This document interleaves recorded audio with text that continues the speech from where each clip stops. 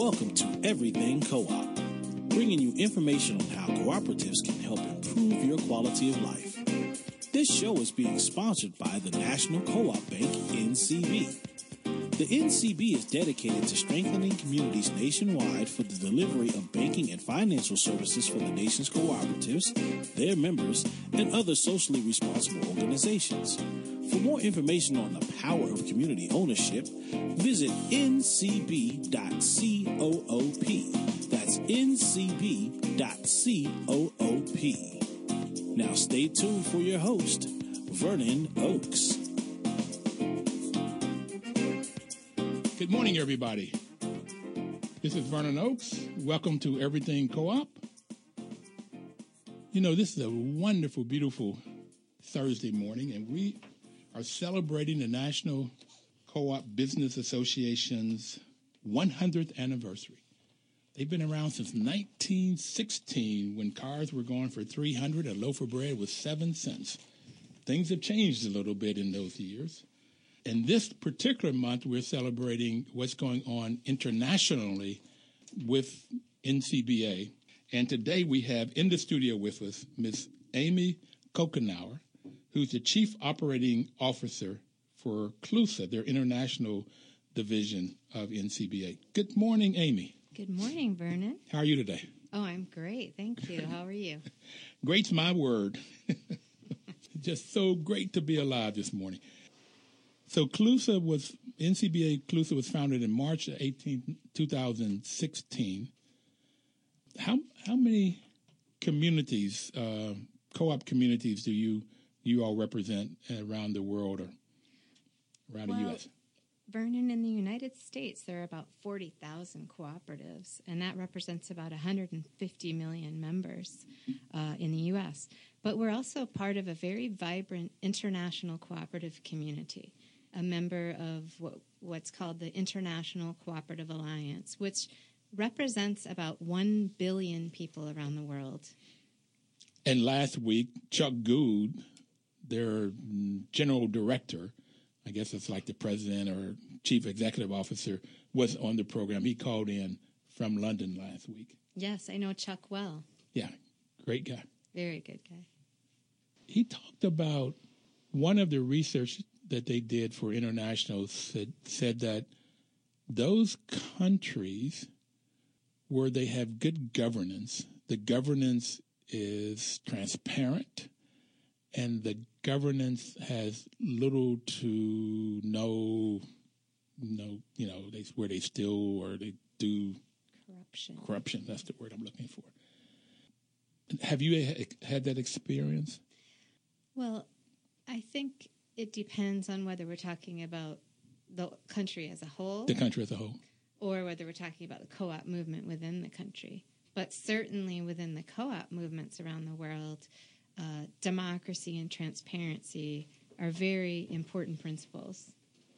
I have found, I do property management is what I do, my daytime job. I manage housing co-ops, and that's where I got to know about them and learned about them. I did not learn anything about co-ops in my formal education. I have a couple of masters, but nowhere did they talk about co-ops. And I have found that if a housing co-op has good governance and good management, then they can be successful. And the good part of that is knowledge and integrity, where integrity is the most important. And that seems to fit in with what Chuck was talking about. I found in the local area it works that co-ops can be highly successful if they have knowledge and integrity both. And governance is more important than management because governance set the rules. They set the policies and management implements them. So how did you get involved in this work? Well, I got involved in this work kind of in a roundabout way. Part of my background professionally is working with immigrant and refugee populations in the United States. And I've always been very interested in social justice issues and issues of equity, equality, and ensuring that the most vulnerable people around us have access to things like education and healthcare and housing and all of those things. And I started working internationally probably about 20 years ago. And working in the field of international development, so focusing on vulnerable populations around the world, primarily in Latin America and the Caribbean is where I started. But about 4.5 years ago, when I joined NCBA CLUSA, this huge world of cooperatives opened up to me, and I have been learning about that every day, and I'm really astonished by the amazing power of the cooperative community around the world. What do you mean by amazing power?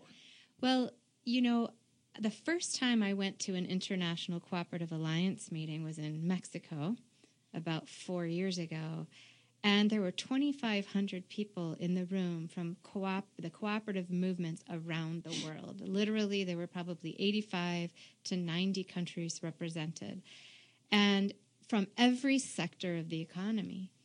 And I had never been in a place where you had cooperators in a room from every sector from around the world. And it was really, it kind of blew my mind, really, to see these professionals working in energy and housing and finance and food and agriculture, working on gender issues and youth issues and working to improve their local economies and the quality of life for people. And I have been enamored with it ever since. Enamored, that's a good word, enamored. I've gotten enamored. I've fallen in love with co-ops. And I told you it's by working with housing co-ops and then seeing there's a 16-unit senior citizen co-op. Watching these seniors where it looked like in the beginning nobody had any more than a high school education, but come in and run a really good business. They run a business. They hold each other accountable. It's like self-help, the first value, and self-responsibility. They took control, and they take control, and they've learned how to run a business. So I've learned to be enamored by co-ops. The ICA, you said you went to Mexico. They're having their meeting in Quebec this year, and I'm going to try to get up to that. Chuck Good and I talked about it when he was on last week. So I got enamored at the UN.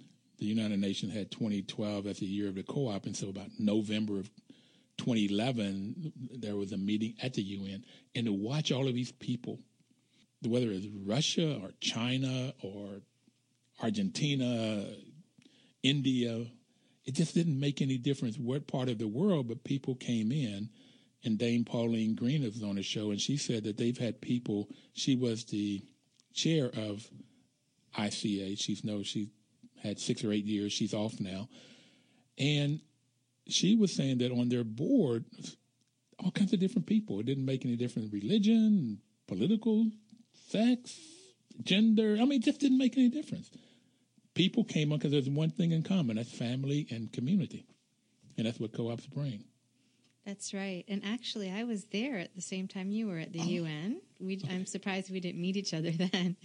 And it was very powerful to have folks speaking on the floor in the General Assembly at the UN, having the ambassadors from all of these countries stand up and talk about the power of cooperatives in their countries and what co-ops are doing to transform economies, particularly for very vulnerable families. So it's exciting, and a lot of progress has been made since 2012.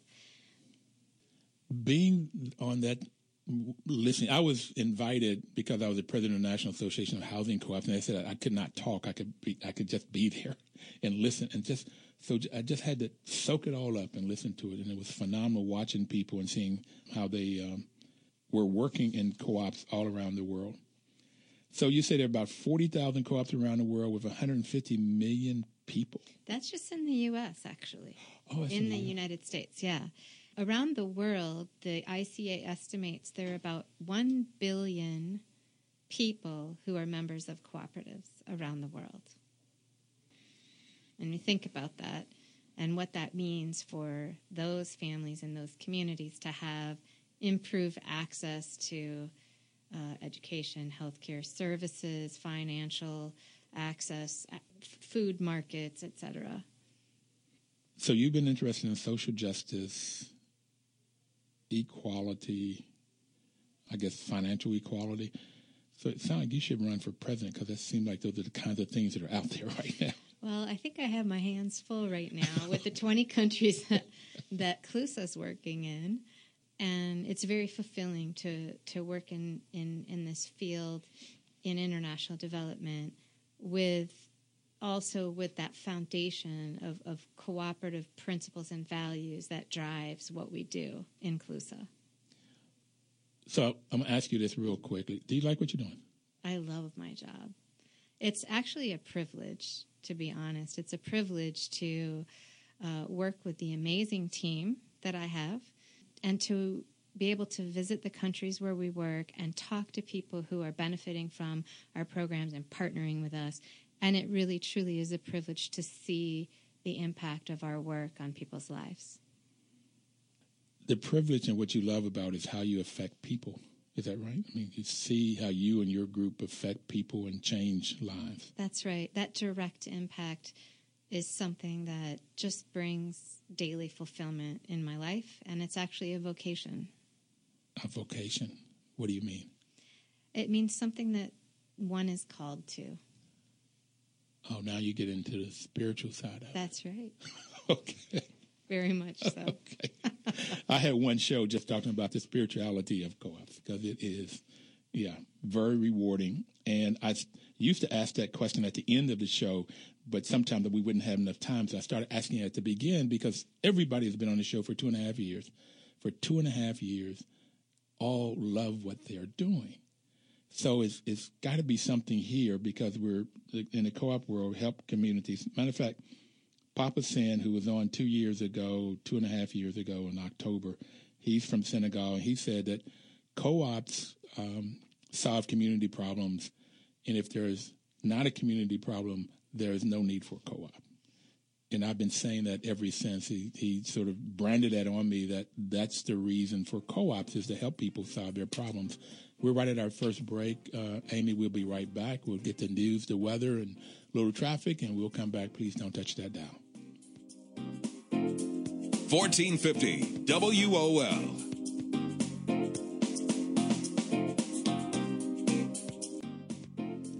Information is power, and that's the reason the National Cooperative Bank is sponsoring this program, to give you the information about the benefits of co-ops so that you can go out and either find a co-op to join or get together with a group of people and start one. It could be a worker cooperative. It's owned and controlled by the employees, or it could be a consumer cooperative where the people that buy the products and services own and control the business. Some consumer cooperatives are housing co-ops or credit unions.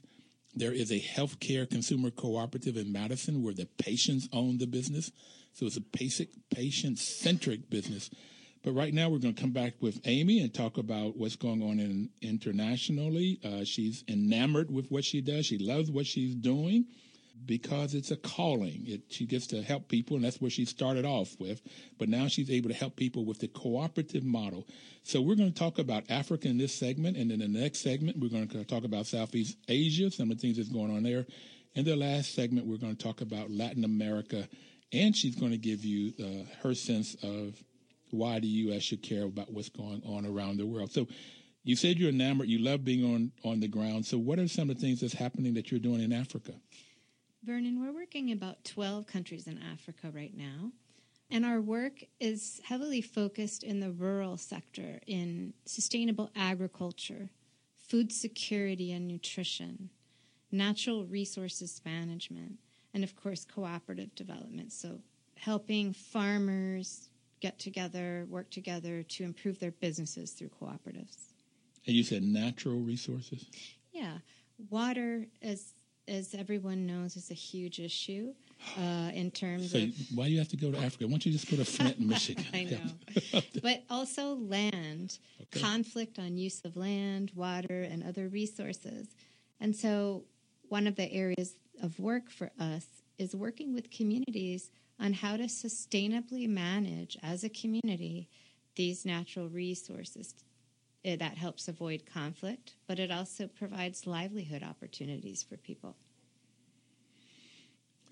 So when you go on the ground, what are Can you give me an example of a project that you're working with or that you've been enamored with when you see people, how it helps people? Yeah, I'd love to. Let me tell you a little bit about what we're doing in Uganda.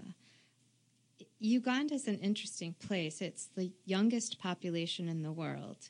So in the U.S., our median age is about 38 years old. In Uganda, the median age is 15 years old, very young. Uganda is a place that's also emerging from a lot of conflict. A lot of listeners will remember the Lord's Resistance Army, Joseph Kony, and how there was a violent conflict going on in Uganda for many years, but particularly in the north of the country. 2 million people were displaced from their homes and their communities. A lot of the young people in Uganda actually ended up growing up in internally displaced camps where there was very little access to education and health care and other kinds of basic needs that we have. And so there was this whole population in Uganda that really hasn't received the kinds of services and education and training that they need. Jesus. That sounds terrible. And also what little I know about population is if you have an average age of 15 and a half, even if everybody in that age range as they grew up had 2 children, you're going to have population explosion. You have lots and lots of people. So, and it's uneducated, malnourished. Okay, so how do you step in and what do you do? So we've actually been working in Uganda for a number of years, and we first started working in the ag sector with producers, with smallholder farmers, helping them organize into cooperatives and helping them collectively pool their resources for improved seed and improved farming techniques and also better access to prices and markets. In recent years, we started working on a program in conservation farming, which is really a way of farming that not only improves yields, crop yields, but also protects the environment, uses a lot less water, and is a more sustainable way of farming. What we're doing now, Vernon, has to do with youth and addressing this population that I mentioned earlier, and working with youth economic opportunities in agriculture. Why the co-op model? I mean, I hear you say you're pooling resources, but how does the co-op model kind of fit to help this, or just do the normal stockholder model where somebody come in and invest some money and make profit? And well, that's a great question, and I think that one of the reasons why we work with the cooperative model with these youth in Uganda is that it really helps build community. It allows the youth to be partnered with more well-established cooperatives, so they get mentored by existing co-ops where adults are. And also the cooperative allows us to have sort of a cohort group whereby youth can learn from each other and have a mutual support system.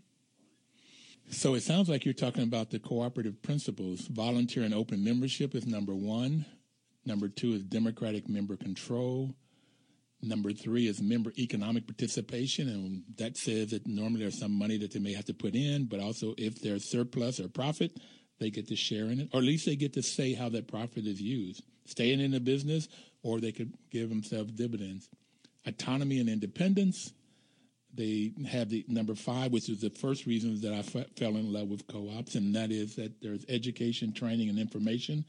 And you've already mentioned that, both from the more senior cooperatives helping the younger ones, and then younger people helping younger people. It seemed like that I learned when I was teaching that works really, really well.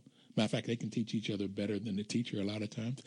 And the cooperation among cooperatives, which is younger ones helping the older ones and each helping each other, and then concern for community and growing the community. So those are the 7 principles of the modern cooperative, which fits in for all of the reasons you were talking about. And if you go in with the normal, which is what I learned with my MBA, is most of the decisions are made on what's the highest and best return on investment for the stockholder. And normally that stockholder may be living in the U.S. or Europe or somewhere else. And so all of that profit gets taken away from the community. In the economic class I had talked about how many times the money would turn in a community is how wealthy that community is. And more often here in the United States in black and brown communities, it only turns one time. Somebody goes and makes some money, and then they go away from the community to buy services and products. But you want to get that to turn 5 to 7, 8 times so in the community, so the community prospers. So, okay, that's why the co-op model in Uganda or in the U.S. or anywhere else around the world. Where do you all come in, and how do you all help here? Well, keep in mind, too, that people are making about 46% of the population in the areas we're working are making $1.25 a day or less. I mean, that's not an hour a day. Less than a Starbucks coffee. Dollar and costs. And less than any coffee. Less than any coffee. So you're talking about a very disenfranchised population.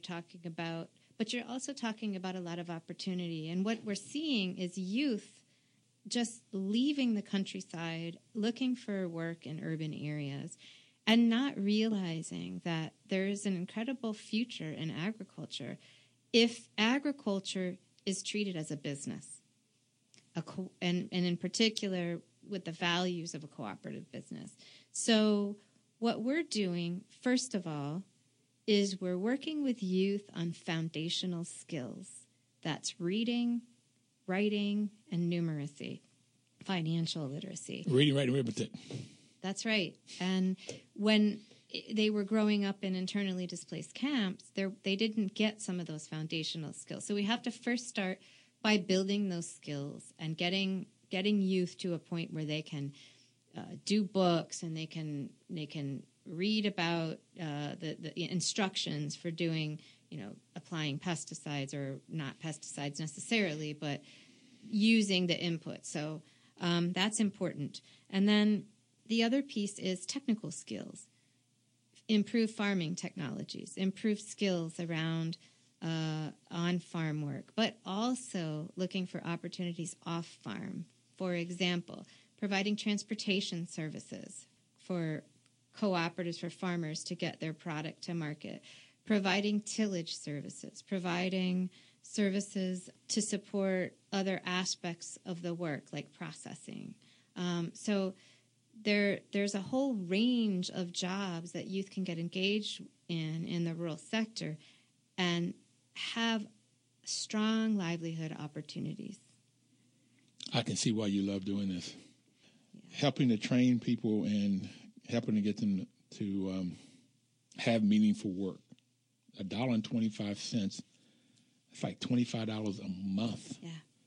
Jesus. And the other piece is, we're working to target 26,000 youth right now in this project that's funded by the MasterCard Foundation.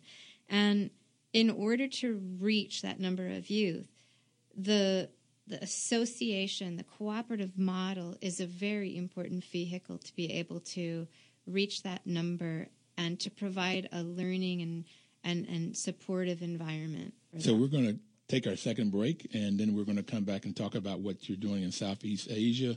Uganda is awesome. $25 a day. I don't know how to live on that. But we'll be right back. Please don't touch the dial. We'll get the news, the weather, and traffic, and be right back with you. 1450 WOL.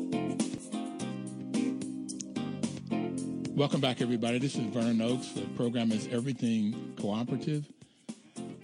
And we've been sponsored by the National Cooperative Bank, whose mission is to help cooperatives grow by supporting and being an advocate for America's cooperatives and their members, placing special emphasis on serving the needs of communities that are economically challenged. And in the U.S., a lot of these communities that are challenged, from what we've been talking about, are rural communities where 80% of them are majority brown or black folks, or urban communities, mostly brown or black people. But when you go to places like Uganda, that's war-ravaged for many years, average age 15.5, and income of $25 a month or thereabout, $125 a day, they're tremendously economically challenged. And NCBA CLUSA celebrating their 100th year today. We have Amy Kokenauer with us today, who is talking about what's been going on or what they've been helping and using this cooperative model to help people around the world. We talked about Uganda in the first, just talked about Uganda. Now we're going to go to Southeast Asia, and it looks like war there too. Caused a lot of problems. Yeah, East Timor is something we heard about a lot in the news back in 2001, around there, 99, 2000. There was a conflict for independence going on with Indonesia. So about 14 years ago, in 2002, East Timor, officially called Timor-Leste, became independent. But we've actually been working there even before then, since 1994. So what are some, have you been there? I have. In fact, I was just there recently, about a couple months ago. And you're talking about enamored and being pulled into this world as your path. What did you find when you were there? What did you see? This is a fascinating case of how a cooperative can change the landscape of a country. And I'll tell you why. In 94, when NCBA CLUSA started in East Timor, there was a coffee industry there, but very, very fragmented, very weak, old coffee plants, not good quality. And so one of the things that we did was we got some support from the U.S. Agency for International Development and said, we're going to work on building the coffee industry in this country as a form of economic livelihood for the approximately 1.8 million people in East Timor. So at that time, what we started working on is improving the quality of the coffee plants, which had been neglected for so long, actually, that they were farming organically. And so by getting organic certification and then later fair trade certification and improving the quality of the coffee with the coffee farmers and this local cooperative called Cooperativa Café Timor, we were able to help create an amazing specialty coffee market globally, not just with the cooperative in East Timor and all of the 22,000 member owners, the coffee farmers. Wait a minute, there's 22,000 members of the cooperative. In East Timor. Are these different farmers, 22,000 yes. farmers? They are 22,000 coffee growers who are members of this cooperative. And so they come together on the front end to get better seed. They learn how to plant better. They just get all of these different ways of improving the quality. So that is called a producer cooperative, when the farmers come together and they learn how to produce better, and they can buy it in larger bulk and get better pricing. That's right. And they can also sell at better prices. So that's a marketing co-op on the other side, at the other end of the spectrum, from getting the seeds and everything that they need, including education, to produce a better product, and then selling it and having more markets. By coming together, they have more to sell. And with the fair trade, I've learned, they get a good price. That's right. And so today in East Timor, the CCT, which is the Coffee Cooperative, is the largest private sector employer in the country, believe it or not. It's the largest private sector employer. And so it has had an incredible impact on the community. And there's even more to the story. Okay. Because this coffee is very high quality, because it's organic and it's also fair trade, the coffee farmers receive a premium. That means an extra price on top of the pound for the price per pound or kilo for coffee. They receive an extra payment for organic and fair trade. And with that payment, the cooperative has decided to invest in the health and the education of the coffee growing community. So Hold on. Can you say a hallelujah here first? But wait, it even gets better. There are literally... So they take this extra money that they make and they put it into the health of the individuals and then the education. Yeah, so and the families. So for the coffee growing families in very marginalized and remote areas of the country, in the mountains. When you say marginalized, they're poor people. That's right. Economically challenged. That's folks. Right. However, the landscape, their economic situation has changed dramatically since 1994 when we first started. And their health situation. And the reason for that is CCT built 8 health clinics. They have 3 mobile clinic teams and 12 community extension teams that literally go door to door for things like prenatal care, postnatal. They make sure that people are immunized.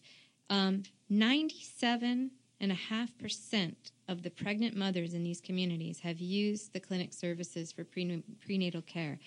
And 96.6% of the children under 2 have started their immunization process. This healthcare system is the largest non-governmental healthcare provider in the country. So not only is it the largest private sector company, it's also the largest rural healthcare provider besides the government. And so it has drastically impacted the lives of rural East Timorese coffee growers and their families and their communities. It's all concerned about community. That's the 7th principle. Now, what about education? They've also helped build schools, provided sort of preschool age, nursery school level. They've improved school buildings. They've helped provide salaries for teachers. So they've really invested these dollars in the community as a whole, and it has had a huge impact in the country. So your work in helping them to help themselves, that's where the gratification comes. That's how you're so enamored, because you can actually see how your work benefits children under 2 years old with immunization, or pregnant mothers. Have you any stats on the results of this? And for instance, in 1994, if somebody got pregnant, what was the likelihood that they would have a miscarriage compared to today when they have all of this? I don't have those actual numbers, but what I can tell you is when you have a statistic of 97.5% of pregnant mothers getting prenatal care in these very rural, remote areas, that is an incredible statistic, considering the fact that most of these women did not have access to any health care, much less prenatal care, before these clinics came into their areas. I can see why you're so enamored. Thank you for bringing us this. What do you see that's going to happen there now? What are your sort of goals? You have a goal in Uganda of reaching 26,000 youth. Where are you trying to go in Southeast Asia and Timor? Well, this coffee cooperative has been so successful, Vernon, that they've now sort of gone to another level in terms of how they want to have an economic impact. And what we're doing with them right now, and we have support from the U.S. Department of Agriculture, is we're helping them diversify their economic base so that it's not just coffee. They are now planting high-value crops like cassava and vanilla and pepper and cocoa, which are high-value crops with a guaranteed market that allow other kind of farmers in other regions of the country to also have an economic benefit from this cooperative. So the cooperative, if the farmers plant those crops, the cooperative will guarantee the purchase, and that guarantees an income for these farmers. Okay. What about fruit stands? Or you talked about transportation once earlier on. So you need transportation. You talk about education, health, housing. So the cooperative isn't necessarily providing housing, but I can tell you how the cooperative has impacted individuals and families. There's this woman that I met when I was there just a few months ago. Her name is Agustina. She's 26 years old. Agustina? Agustina. She's 26 years old. She has 4 children. She lives in a very poor area of the country. And she was given the task of she wanted to cultivate vanilla. And vanilla is a very, very difficult plant to grow. It's almost like an orchid. She built this amazing vanilla seedling structure, fantastic, and cultivated thousands of vanilla seedlings in this structure. She is going to sell those seedlings to farmers, and she's going to make at $150 a kilo.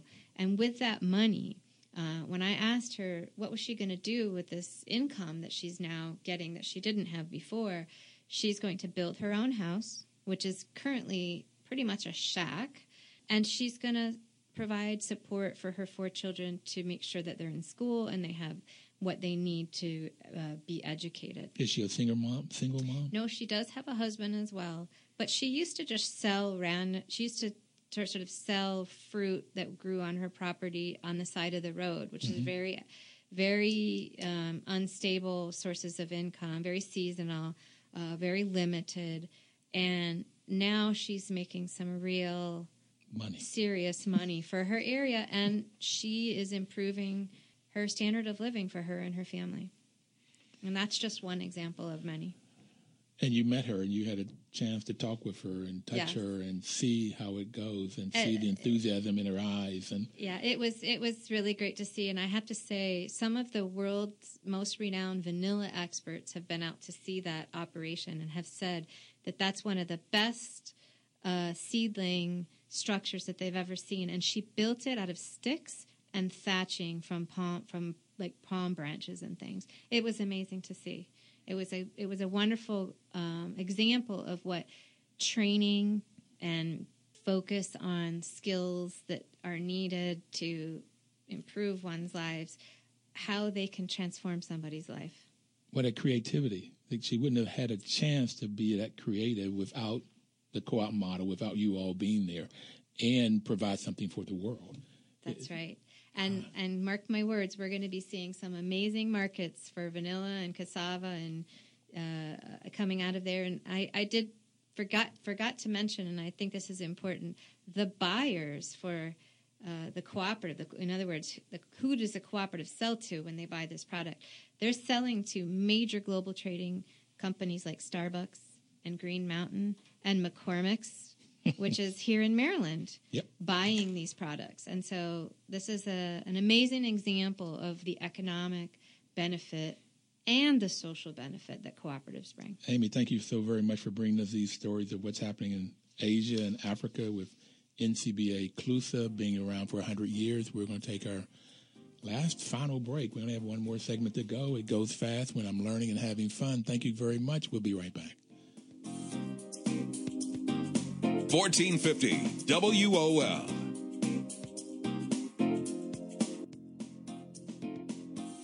A lot of information this morning. We're getting a lot of information from Amy Coconow, who is with NCBA CLUSA. Amy, thank you so very much for coming in this morning and sharing all of this great data, what's happening in the world and how co-ops are helping our world. The motto that we are using this year with NCBA is that cooperative enterprises builds a better world, and we're seeing that right now, building better world through cooperatives. So now we talked about Africa, we talked about Southeast Asia. Let's go to our neighbors in Latin America. So what are some of the kinds of things that NCBA CLUSA is doing in Latin America? We've been working in Latin America actually since the 1980s, Vernon, so a long time. And we've been working very much in the rural agricultural sector. And right now, we actually also have a project in coffee. Okay. But there's a big problem going on with coffee in Central America right now. What is it? Well, it's actually a fungus that has plagued the coffee. It's called coffee rust. And it attacks the leaves of the plants, which pretty much has wiped out about 80% of the coffee harvest in Central America. So if you're a coffee farmer, you can imagine the kind of devastation that has created with rural families in Central America. So this is going on right now as we speak? It's going on right now, particularly the harvest 2012 to 2014. Harvests have, in some cases, some farmers and cooperatives have lost almost 100% of their harvest in some areas. So it's going on now. How do they survive? Well, not well. And it's been a really, really difficult time for these rural families. A lot of them have had to migrate, either internally into the cities or into other countries to find work. And it's really been a huge challenge in these areas. So how do you come in and help with this kind of a problem? Well, when we started working way back in the 80s, we actually created an organization, CLUSA El Salvador. It's been a partner to us for many, many years. They've continued the work throughout these years, but we decided to go back in with some financing from the U.S. Department of Ag here in the U.S. to really address this coffee rust issue, not only to improve the coffee, but to find also some alternative crops that these farmers can grow as they're improving the coffee plants. So this rust is a fungus. So it gets on the leaf and then eats it, chews it? Yeah, it almost looks like it discolors it, and it just basically destroys the plant. And so what we're doing is we're bringing in some rust-resistant plants, new coffee varieties, so the farmers are able to rehabilitate their farms by taking out the old ones and putting in the new ones. And then also sort of building the infrastructure to access better quality seeds and inputs and things like that, and financing. I mean, no financial institution has wanted to provide any kind of financing for these farmers, and you can imagine Wonder why. Yeah. I mean, the risk is tremendous. It's almost a guaranteed loss if you're not addressing sort of the core issue, which is this plague. Okay, so how do you get the funding, or how do you get? So with working with U.S. Department of Ag, we've been able to create sort of a loan guarantee fund to minimize the risk on the financial side. So the farmers are able to access some financing. They're able to, which kind of has jump-started the sector. We're able to provide new techniques, provide these rust-resistant plants, but we're also providing training and connection with markets. So the other piece is also helping the farmers plant some other crops that are faster growing, food crops and other crops that they can cultivate and sell as the coffee starts to come back. So you got other crops, you got coffee, so financing. You got new, not seedlings that are rust resistant. That's right. Okay, and then you get the financing. So how is it going now? It's going quite well. We're targeting 5,000 farmers and about 50 cooperatives. And those farmers, their families, that's probably close to 25 to 30,000 people total in these areas. It's going very well. And, we're hoping that it really revitalizes the sector in these regions and starts to provide immediate income for these families. So, our plan is to put these things in place so that these farmers and their families can get back on their feet and continue to work in this sector. Okay, so you're on the front end now with the sort of the producer co-op, getting the seeds and the education and the training and other crops, getting some loans, some money. So that's on the front end. And by doing it with co-ops, you can buy more quantity and get a better quality by pooling all of this together.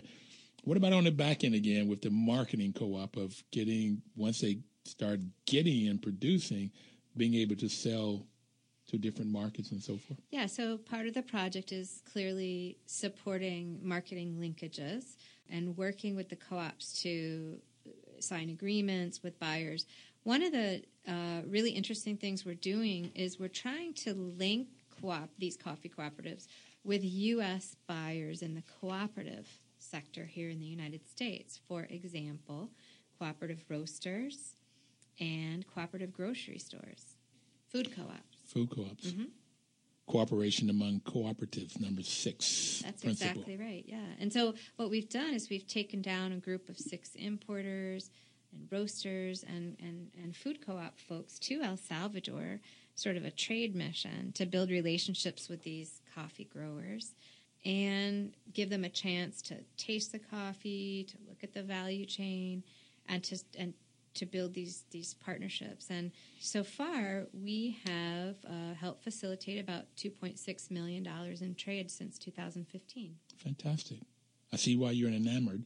But you got Africa and Uganda with war, Southeast Asia and Timor with war, and in El Salvador, it's fungus. Yes, but you know what? When we started in El Salvador, there was also a war going on. Oh, so these areas of conflict are particularly challenging, and it's important through the cooperative model to build the sense of community and support and working together to make something move forward. Working together. Cooperative community. Okay. So I have a couple more minutes.